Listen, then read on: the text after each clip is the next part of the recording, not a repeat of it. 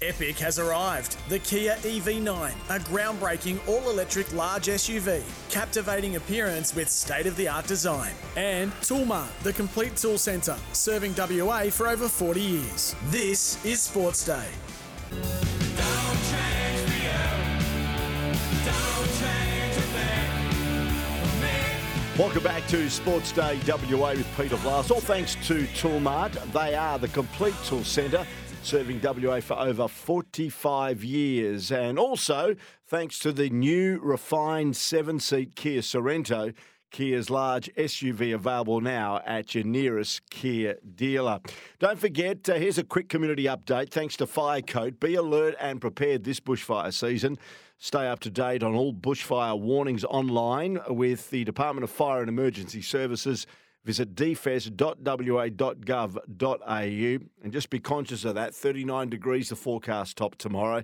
And this community update, thanks to the new fire coat, the first paint proven to protect property in high-risk fire conditions and available at Bunnings Warehouse.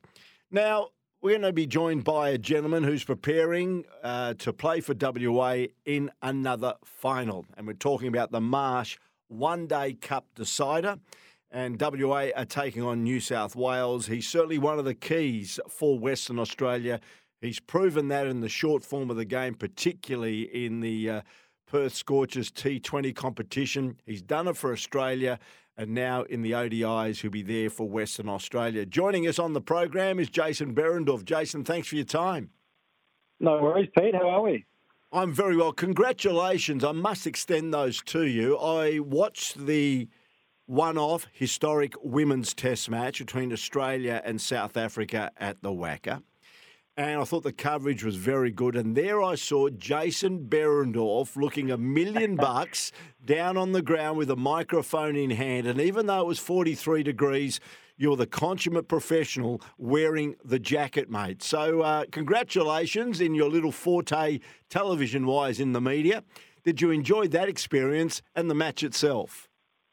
Yeah, thanks, Pete. Really appreciate that. And I'm glad you noticed that I kept the jacket on. So that was, test cricket, obviously the more formal side of the game, so trying to do my bit as well.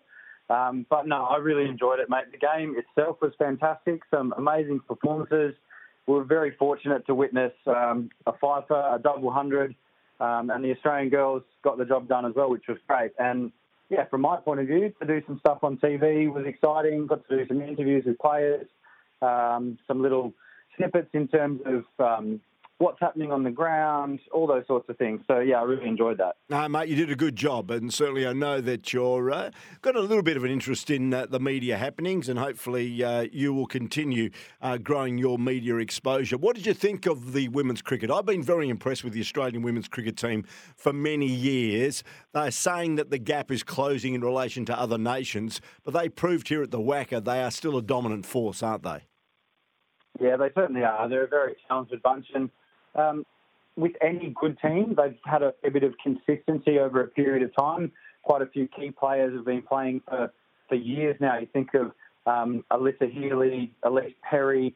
Those two in particular have played a lot over a long period of time. And then you throw in some very exciting, talented young players. Darcy Brown's 20 years old, Annabelle Sutherland, 22. You could sort of keep going, to be honest. They're just an exciting bunch, and they played the game with such excitement, in such a great spirit, and the skills are on show. Like the ball was swinging around, there were some beautiful shots being played, and yeah, like we've talked a little bit about already, very impressive, and like you said, the Australian women are a force to be reckoned with. Let's have a look at the other match that we are going to have a chat to you about. It happens this Sunday, the ODI match, the Marsh Cup one-day decider. New South Wales are hosting against Western Australia, and it's at the Silverwater ground there in the west of Sydney. You probably know it very well. It's called Cricket Central, the actual ground. I think the WA side played, was it a Shield game there in November of last year? Is that correct? Yeah, so we actually played our one-day game there, and the Shield game was back at the SCG. Oh, right, okay. Yeah, so we did play there, and so we've got a very small sample size of playing one game there, but yeah, we'll obviously treat it like any other ground, making sure that we assess the conditions as quickly as possible, and we've heard there's been a bit of weather around in Sydney at the moment. So, yeah, when we turn up on Saturday for training, hopefully get a good look at the wicket and then gauge what it might hopefully do for the final on Sunday. Yeah, I've looked at the Sydney weather for many reasons, the cricket, and of course a lot of people from Western Australia have gone to Sydney for the Taylor Swift concerts, and they reckon the worst of the weather will be on Friday, actually. They're about 35 degrees in Sydney with some thunderstorms rolling in. And there's even talk, heaven behold, that they may, depending on the lightning, cancel the concert on Friday night. Sunday looks like okay. Let's have a look at the WA team. When you look at it, Darcy Short was brilliant in the game against Tasmania, scoring a century. What is it about the WA one-day side that keeps delivering, do you think? Well, again, I mentioned it in relation to the women's team before, the consistency we've got of players. So we've got a lot of guys that have played, in particular, white ball cricket for Western Australia for a long period of time now. Most of us have also played for Australia in the white ball formats, whether it be T20 or one-day cricket as well. And those experiences at the next level are invaluable. And also, similar to any WA setup I've been involved in over sort of the past 15 years, is that continuity between the players, the consistency we have together. And we know each other really well. We really enjoy playing together and for each other. So those are the main drivers. Plus, we've got some outstanding talent in the group as well, which certainly helps. Were you disappointed that you weren't selected maybe for the T20s for Australia and New Zealand? Many thought maybe you should have been on the trip. Yeah, it's always disappointing when you miss out. And that's the thing. I want to be playing as much cricket as I can for Australia. And, yeah, like I just said, it's disappointing to miss this one, but I've got a great opportunity to win another piece of silverware for WA and then shift the focus to the IPL. So I then head off to the IPL not too long after that, where hopefully I'll get some game time for the Mumbai Indians and push my case for the T20 World Cup in the middle of the year. Yeah, it's an amazing, really, history now that you've developed when it comes to T20. I think you played in the United States with New York. As mentioned, you've played with the Mumbai Indians, but also you've had experience with a couple of the other Indian Premier League franchises as well. I think Bangalore and Chennai. What a great opportunity it's been for you because you've excelled in this short form of the game. Yeah, exactly right. And that's something that's been a lot of fun. I enjoy playing T20 cricket and the opportunities that it's given not only myself, obviously a lot of other players, but for my family as well, to be able to come and experience some different parts of the world, different cultures. So my wife and two boys came to India for the back half of the IPL last year and they had an absolute ball. So for me now, being a dad as well, it brings that other element into it. Travelling and enjoying that with my family is also a really nice part now as well.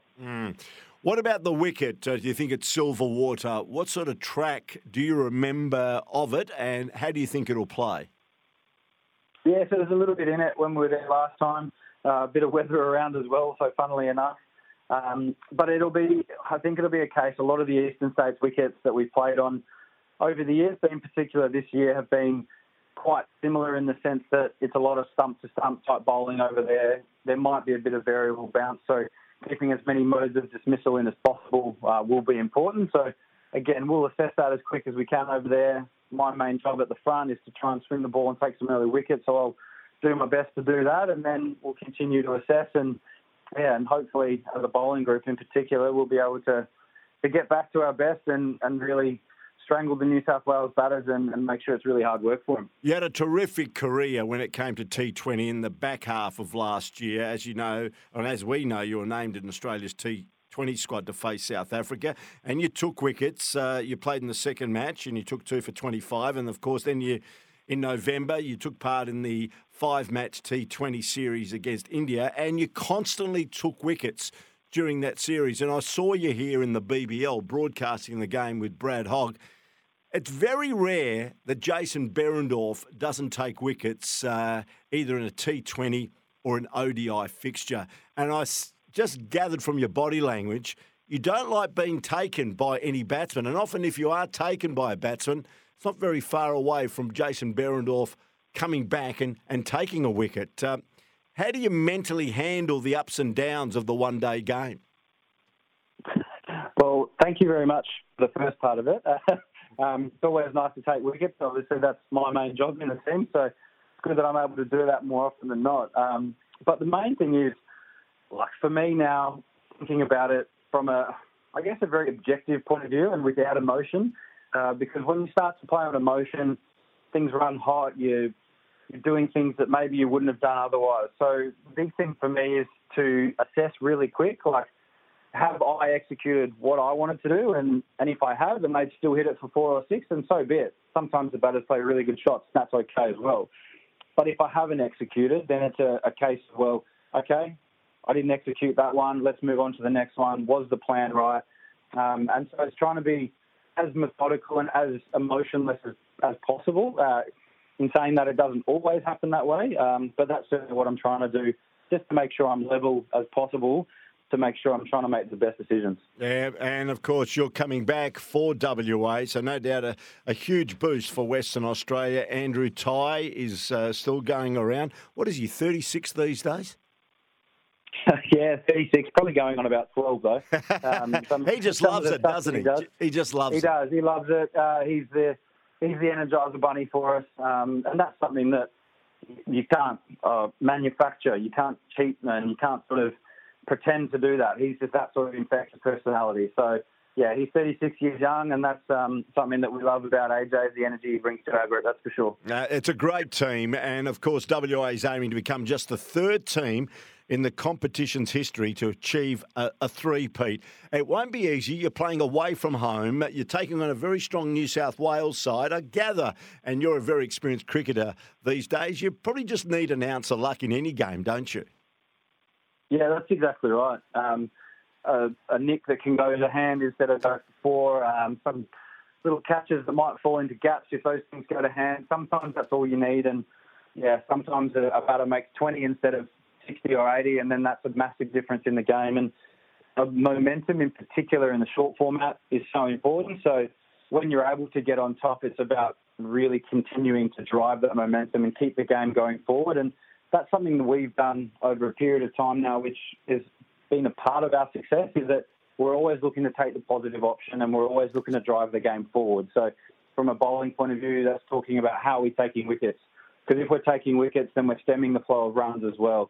So all those little things just keep adding up. And like you said, a little bit of luck along the way certainly helps. Yeah, mate, you're a good man. You're a great cricketer and no doubt enjoying family life as well. Good luck for the game against New South Wales on Sunday and good luck in the IPL as well. Thanks for your time, Jace. Thanks so much, Pete. Really appreciate it. Good on you, Jason Behrendorff. Always happy to have a chat to us here on Sports Day WA. For Toolmart, the complete tool centre, serving WA for over 45 years. Just take note that match gets underway at 5 minutes past 7 because of daylight saving. It gets underway at 5 past 10 in Sydney, 5 past 7. And you can see it live on Fox and KO, and also it will be streamed on the Cricket Australia app as well. Okay.